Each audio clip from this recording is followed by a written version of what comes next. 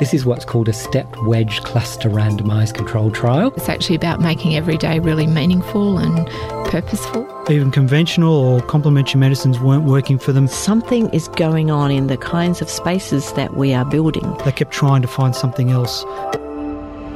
Think. Think Health on 2SER 107.3.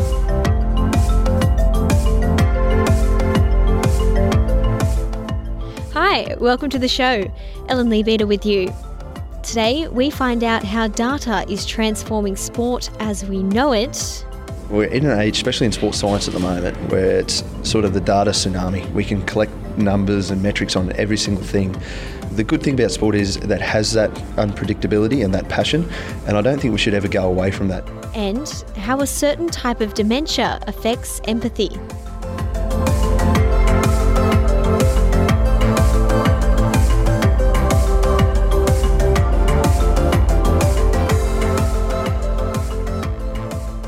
But first on the show, does a woman perform better in sporting competitions if she has her period? Well, the answer is nobody knows, because nobody has ever tested it. An editorial published this week in the British Journal of Sports Medicine has criticised the lack of studies on females in the sport and exercise field. The authors say that women have been left out of studies because of the hormonal variations in their menstrual cycle. And it's not just sport and exercise studies either, it's across the whole health spectrum. Georgie Brimbles is a PhD student from the University College of London and one of the authors of the study. So I think the key thing is that there's variations in hormones through the menstrual cycle. So estrogen and progesterone have like a cyclical pattern that varies through the 28 to 35 day cycle of your average female. And the problem is that we simply don't understand that each phase what exactly is going on because research just hasn't been done. And the key reason for that is because effectively you need females to come in every single day and track their response to many different things. Now that adds costs and time. And we're always wanting to forge forward with research, and this would be taking like a massive backward step. So either females are not included or they're only tested in their early follicular phase where their hormone levels are really low and most similar to that of a man, or they're given the oral contraceptive, so effectively everything's just the same. But women have to compete at all phases of their menstrual cycle and live at all phases of their menstrual cycle. So effectively we're missing massive snapshots of time. Is there research on women's menstrual cycles, or just the menstrual cycle, full stop? Very limited. Away from the exercise field, like, yes, there is in part, like, we know how the hormones cycle, for example, but we don't know the repercussions of that. Like, I was at a conference last week and they were talking about females in the heart, like how females' hearts are different to male hearts. But there's sort of a generally accepted, like, I put my hand up and I said, okay, but hang on, what about certain phases of their menstrual cycle? And they said, yeah, well, we don't think there'll be a change, but we don't really know. And then there's a very well-known female researcher who jumped up and said, hang on a minute, like, we don't know that.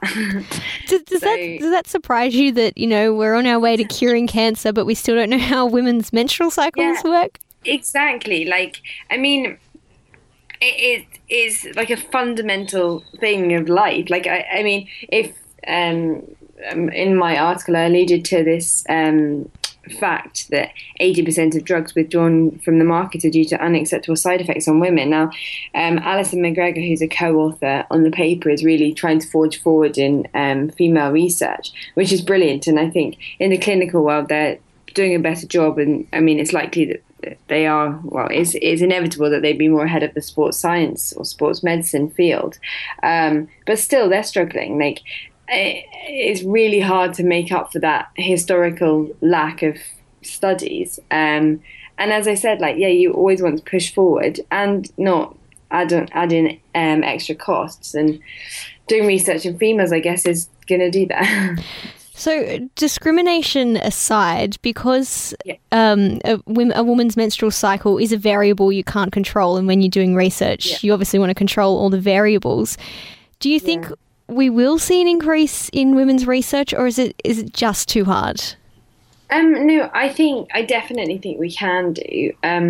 I was having a long discussion with my supervisor about this last night, and like I'm definitely, as soon as I finish my PhD, like that is my key area, and hoping that this like editorial will start encouraging people to start bridging this gap. Like I think we've got to appreciate that we're going to have to take some steps back in females in a way. We can't just keep finding out new things about the general exercising population. We need to go and look specifically at females. And now it sounds like I'm discriminating, but we have to gain this, like for example, does their metabolism vary through the menstrual cycle? Like could that be a reason for these performance detriments which are noted by many females? And that's like a massive part. I mean, it's the Olympics coming up. I'd love to find out the number of females on the day of competition actually feel that their menstrual cycle's holding them back. Is there research looking at that? I really don't think so. Not that I found. I mean, in my first study, I looked at the number of females who solely said that their menstrual cycle affected their performance, and it was 41%. Like that's a hell of a lot, and that includes elite athletes as well. So effectively, on the start line of every race, like 2 in every 5 are saying that their menstrual cycle is preventing them from performing at their best, and it could be that the others are taking the oral contraceptive, so just to control it. There's a fundamental issue which I just don't think. It's kind of because it's this taboo subject and no one wants to talk about it, but actually it needs to be addressed. And in saying that, do we know what effect the oral contraceptive has on performance compared to women who aren't on the oral contraceptive? Exactly. No, and that's my supervisor's biggest kind of bugbear. He's always saying, well, we don't know. Like, it could be, I mean, it's assumed that it's fine, and like there've obviously been trials done on it, but we don't know how it affects your performance, because the cyclical variation in hormones may actually be good. It might be good for bone health, and I wouldn't be surprised if it is. Like, it happens for a reason, but when you're taking your contraceptive, you take that away. You mentioned we're not sure, for example, how the menstrual cycle affects metabolism. Is there anything else in the sport and exercise field that's really missing the menstrual cycle? So much, like immune status, oxidative stress levels, injury. So injury risk is said to vary through the menstrual cycle. Like strength varies through the menstrual cycle. This is all hypothesized. So this is the problem. Like I've got this image of how the hormones vary, but we don't actually know if any of this is real, because it's all one study says this, one study says that, because there's just not enough out there. There's a blood pressure even. There's a whole host of things which are said to be variable potentially. Georgie Brimbles, PhD student from the University College of London, speaking there about the need for more women to be included in research studies. Think Health on 2SER 107.3.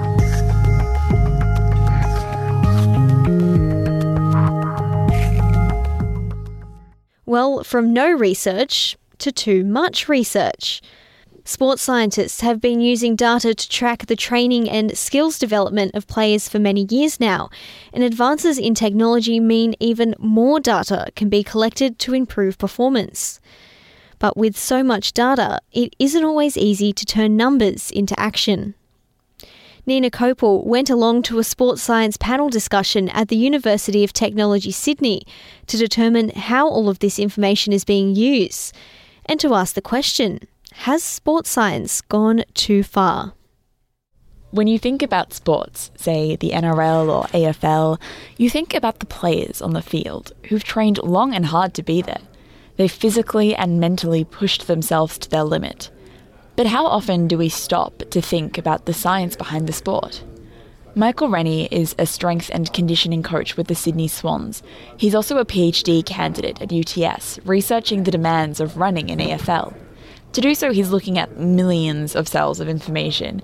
But at the end of the day, he says data analysis in sport comes down to one main thing. You're really trying to figure out the reasons why you win and why you lose. I think the hardest part is trying to change the way you do things in order for people to implement the changes on the field. And sport's such a dynamic environment. Things are always changing. The competition, the weather, the recovery that you've had, the mood that you've had, your home life can affect it. So I think trying to get people to put in the changes that you find out in your research, that's the hardest part, and I think that's the art of coaching. That's the biggest challenge in sports science, I think. And how do you navigate that psychological tension in people's minds when you want to emphasise or look at their physical ability, but how do you then first take a step back and acknowledge that psychological health is important as well? I think before we're sports scientists or before we're coaches, we sort of work on these personal relationships more than anything, and that I think in any good working environment, everyone has good relationships, and the managers and the leaders, they drive the interpersonal stuff. Most of the information that we get as far as our player development, our recovery and stuff goes is by talking to the players. We ask a lot of questions about their health, about their wellness, about their recovery, about which muscles are sore. So the value of the information comes directly from them, and that information is incredibly more valid, it's incredibly more reliable when you're trusting. Similar to when you go to the doctor, I guess the quality of the healthcare they provide you is really dependent on the information that you give them. And for what end result, what is the ideal player that you're trying to establish? The thing that you're trying to achieve as far as team performance goes is team cohesiveness, and that comes from, first of all, choosing the right players in your team that have the physical qualities, the technical qualities that you want, and then also really smart players that can implement the tactics that the coach wants to employ. And the tactics are always going to change depending on the opposition, the weather, that has a big impact in AFL. First and foremost, you need to try to develop a team that works well as a team. And does that also come back to the creativity where you have to look at the different players and their different abilities and skills and then find a way of applying that in an innovative way? Yeah, definitely. And we've got 22 players in an AFL team, 18 players on the field at one time. Trying to get them to all execute the same tactics at the same time is very, very difficult. So first and foremost, I think you need to have a good coach that can teach the players about the tactics, how they think the game should be played, and then it's up to the players on game day to execute it. For coaches and players, it's easy to understand how this type of data about performance and health could play into their training plans. But there's another way data is changing the game. Matt Jeffries is a strength and conditioning coach and rehabilitation coordinator for the NRL referees. And he's also a UTS PhD candidate looking at referee performance and decisions. But with video footage playing more of a role in referee decisions and data becoming more and more accessible, I wanted to know if the next step would be replacing referees with robots. I definitely hope not. If sporting decisions were just black and white, the whole entertainment concept would go, and that's sort of why we're pushed to give it more context. If it were so black and white, the whole spectacle would just go out the window. The referees themselves will evaluate their own performance and they're scored metrically on their decision making, but I think the whole idea of the AI referee is a little bit scary. What is that entertainment value? What's the enjoyment that comes from having a referee on the field, interacting with players and having that experience? When you get to this level, basically the sport is just entertainment. We know that the money comes from media deals, it's from online views, it's from subscription. So I don't think many of the referees are deluded in thinking that they're the centre of attention for the game. We know that it's an entertainment value. In saying that, we're not out there to sort of get the most on-edge seat in the end. I remember an interview from one of the referees who actually said that he doesn't care about the outcome of the game. He's just out there to referee as best as he can. Could you argue then that sports science has gone too far or could go too far? Are we at risk of losing the fun? Absolutely. We're in an age, especially in sports science at the moment, where it's sort of the data tsunami. We can collect numbers and metrics on every single thing. The good thing about sport is that has that unpredictability and that passion, and I don't think we should ever go away from that. So yes, I think we can push it too far. Something that struck me today that I'd never thought of is the fact that refs are sports people. They are incredibly fit, they go through training. Do you think that people realise that? Not at all. Often when I tell people that I'm involved with the high performance department of referees, one, like you said, they don't even know that they train. They don't know how hard and how physically they train. So up to 3 to 4 physical sessions a week, but then their own coaching and evaluations and mental skills training that they do as well. I think at the junior levels, people think the referees just turn up with a whistle, which is okay, but again, even at that level, they're doing some training throughout the week. So you've got to realise that these guys are training, they are performing a difficult task out there, they're going to make mistakes. So there has to be a level of sympathy out there for them and a bit of empathy for what they do and the pressure that they're on. There's not many other jobs in the world where your decisions are scrutinised so heavily to the point that you get home from a day's work and there's up to 100 people on social media saying all sorts of things that they want to do to you because your team lost by 2 to 3 points. Them and politicians. Do people still want to be referees despite all of that? You sort of would wonder why you would want to be a referee, but what we're doing now is sort of restructuring the referee system so that there's a national structure and that we do have sort of junior tiers and junior academies, and we do still see people coming through, and you must wonder why at the top level because of the scrutiny they get, but there is still that love for the game at the junior levels and people that just want to be involved in the game. So again, fostering that at the junior levels to increase retention rates is where we've got to go, and a lot of more effort has got to come from the game to foster that, to get those referees coming through the ranks and the support system that's around it, so that if they are abused by a parent from the sideline, that they know there's systems in place that we can help them there to promote them and not just steer them away from the game. So from a data collection perspective and from a training perspective, where are we heading if there is that risk of going too scientific, too data heavy? Again, there's a lot of gut feel in it, so we can provide reports and numbers to the coaches and the referee boss. In the end, he makes the decision on who goes where, and it's the same with the referees. We can give them data around anything, and the interesting thing about the referees is they're that intelligent that they want to learn, they want to know the statistics behind it, but in saying that, they also know that the statistics that we give them really isn't going to go out there with them when they cross that white line. I'm not going to be able to go out there and help them make better decisions on the field, and no 2 games are ever going to be the same. So it's about giving them the tools during the week that they can use, and then for them doing what they do best, which is being the best referees in the world.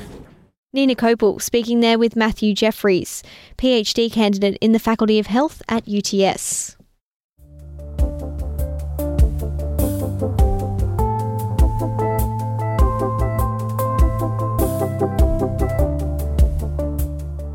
You're listening to Think Health on 2SER 107.3, on demand at 2ser.com or on your favourite podcast app.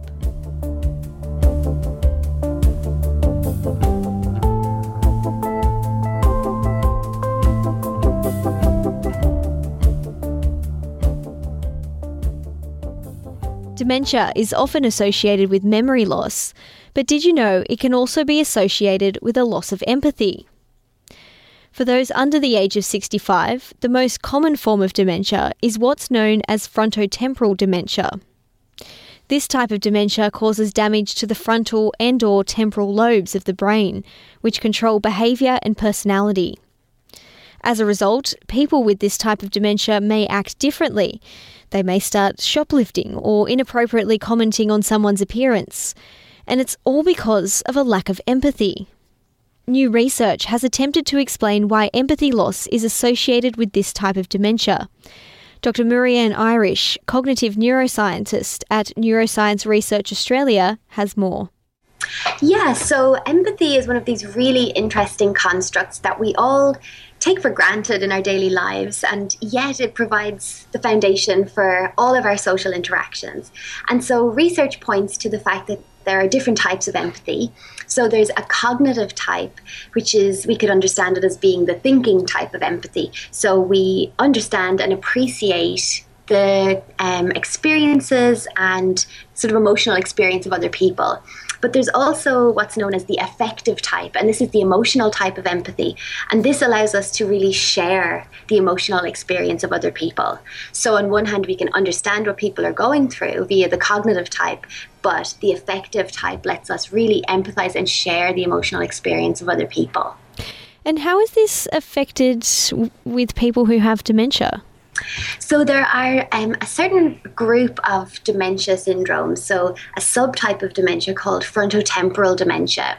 And what we see in subtypes of this form of dementia is really a loss of what we call social cognition. So these patients will present with changes in personality and changes in the way that they interact with others. So they lose the capacity to interact on the socio and emotional sort of plane. They're not able to empathize, they're not able to take the perspective of other people. They're not even able to consider how their actions and their words might affect other people. So we see really that there's this social domain is highly compromised, and it can make it extremely difficult for caregivers to relate to these individuals and to try and care for them and adapt to their changing needs. Frontotemporal dementia, that's something I've never heard of. I kind of just thought that there was a blanket term for dementia.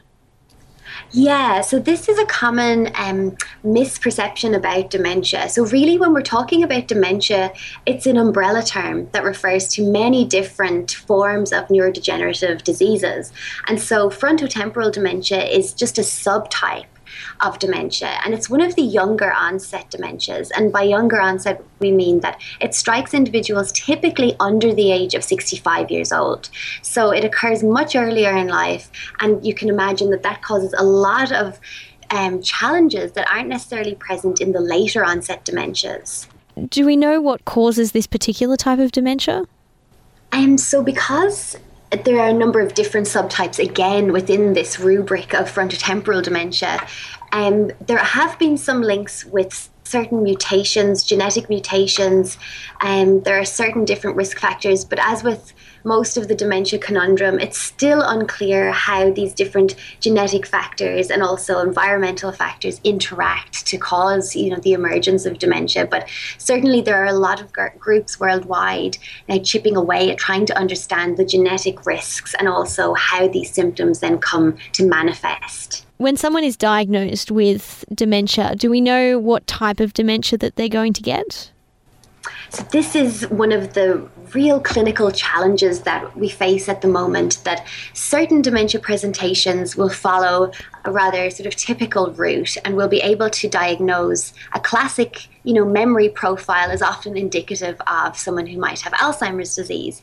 Other times the diagnosis is not so clear, and so within the clinic it's up to us to use an array of different what we call cognitive tests, looking at different domains of thinking, attention, language, memory, to try and work out, does this individual have the classic features of this type of dementia? And often what we resort to is also using neuroimaging. And this allows us to look then at the level of the brain and its structure and volume of different structures to see where is the pathology targeting and what regions have started to shrink. And often there are characteristic profiles of brain shrinkage, so what we call atrophy, and they can also be a clue as to what type of dementia the individual has. Your recent research has looked at how this frontotemporal dementia affects empathy, is that right? Yes, so we were interested to look to see what are the neural substrates, so what are the brain regions that seem particularly vulnerable in this patient group or this population. And so what we did was we looked within frontotemporal dementia, and we also used the group of Alzheimer's patients as what we call a disease control, because often we don't see the same social cognitive deficits in Alzheimer's disease. And we had caregivers rate the individuals across an array of different forms of empathy. So how the individual relates to others, whether they're able to share in the emotional experience of others and understand the different perspectives and feelings that other people have. And we were able to then look at the cognitive aspect of empathy and the affective aspect of empathy. And we found some very interesting differences. So we found that both of our dementia groups, so the Alzheimer's and the frontotemporal dementia patients, showed compromised cognitive empathy. So they seemed to both have difficulties in just appreciating the emotional perspectives of others. But we found that affective empathy, so being able to share in the emotional experience of others, was only compromised in the frontotemporal dementia group. And when we controlled for just overall disease severity, we found that this in turn explained those deficits in the Alzheimer's patients group. So it was more a cognitive problem in just understanding rather than an emotional, perceptual problem per se. But in the frontotemporal dementia group, the deficits remained. So really what we're finding is that there's this gross inability to actually take the perspectives of others and to share in the emotional experience of others in this frontotemporal dementia group. And then when we used our neuroimaging analysis to look on the level of the brain, we found that atrophy and brain shrinkage in a key region of the social brain is the driving force behind these changes. Going back to what happens when people are first diagnosed with dementia, is this sort of research going to be able to help carers understand the behaviour that that person is going to start exhibiting? I think that's a really important point, and we certainly need to start educating our caregivers more about the types of changes that are potentially lying on the horizon for them. So we found in a separate study actually looking at empathy in different other subtypes of dementia that one of the key drivers of caregiver burden and caregiver distress was the emergence of some of these behavioural and social changes that they hadn't actually anticipated. So I think some knowledge in this domain is actually key, and then the caregivers can start to anticipate and respond, preemptively perhaps rather than reacting to embarrassing or awkward circumstances. So education, I think, is key. Because it can't be easy seeing someone that you love start exhibiting behaviours that were otherwise completely out of their normal personality.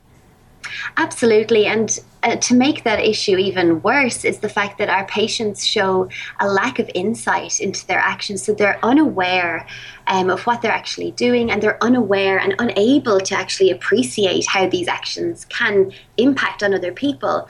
And another factor to consider is that this is younger onset dementia. So oftentimes these individuals will still have relatively young families, they're in the workforce, they're physically able and fit.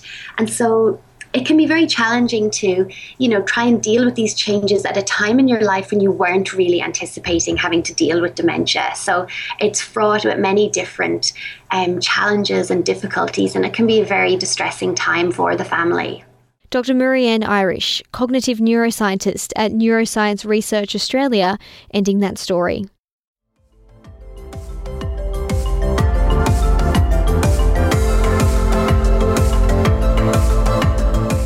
Don't forget, if you'd like to find out more about anything you heard today, you can visit us at 2ser.com/thinkhealth. You can also tweet us at 2ser. Please remember that journalists are not doctors. If we've made you ask questions, go and see your GP. This show is produced with the support of the University of Technology Sydney Faculty of Health. I'm Ellen Leabeater. See you next week for more.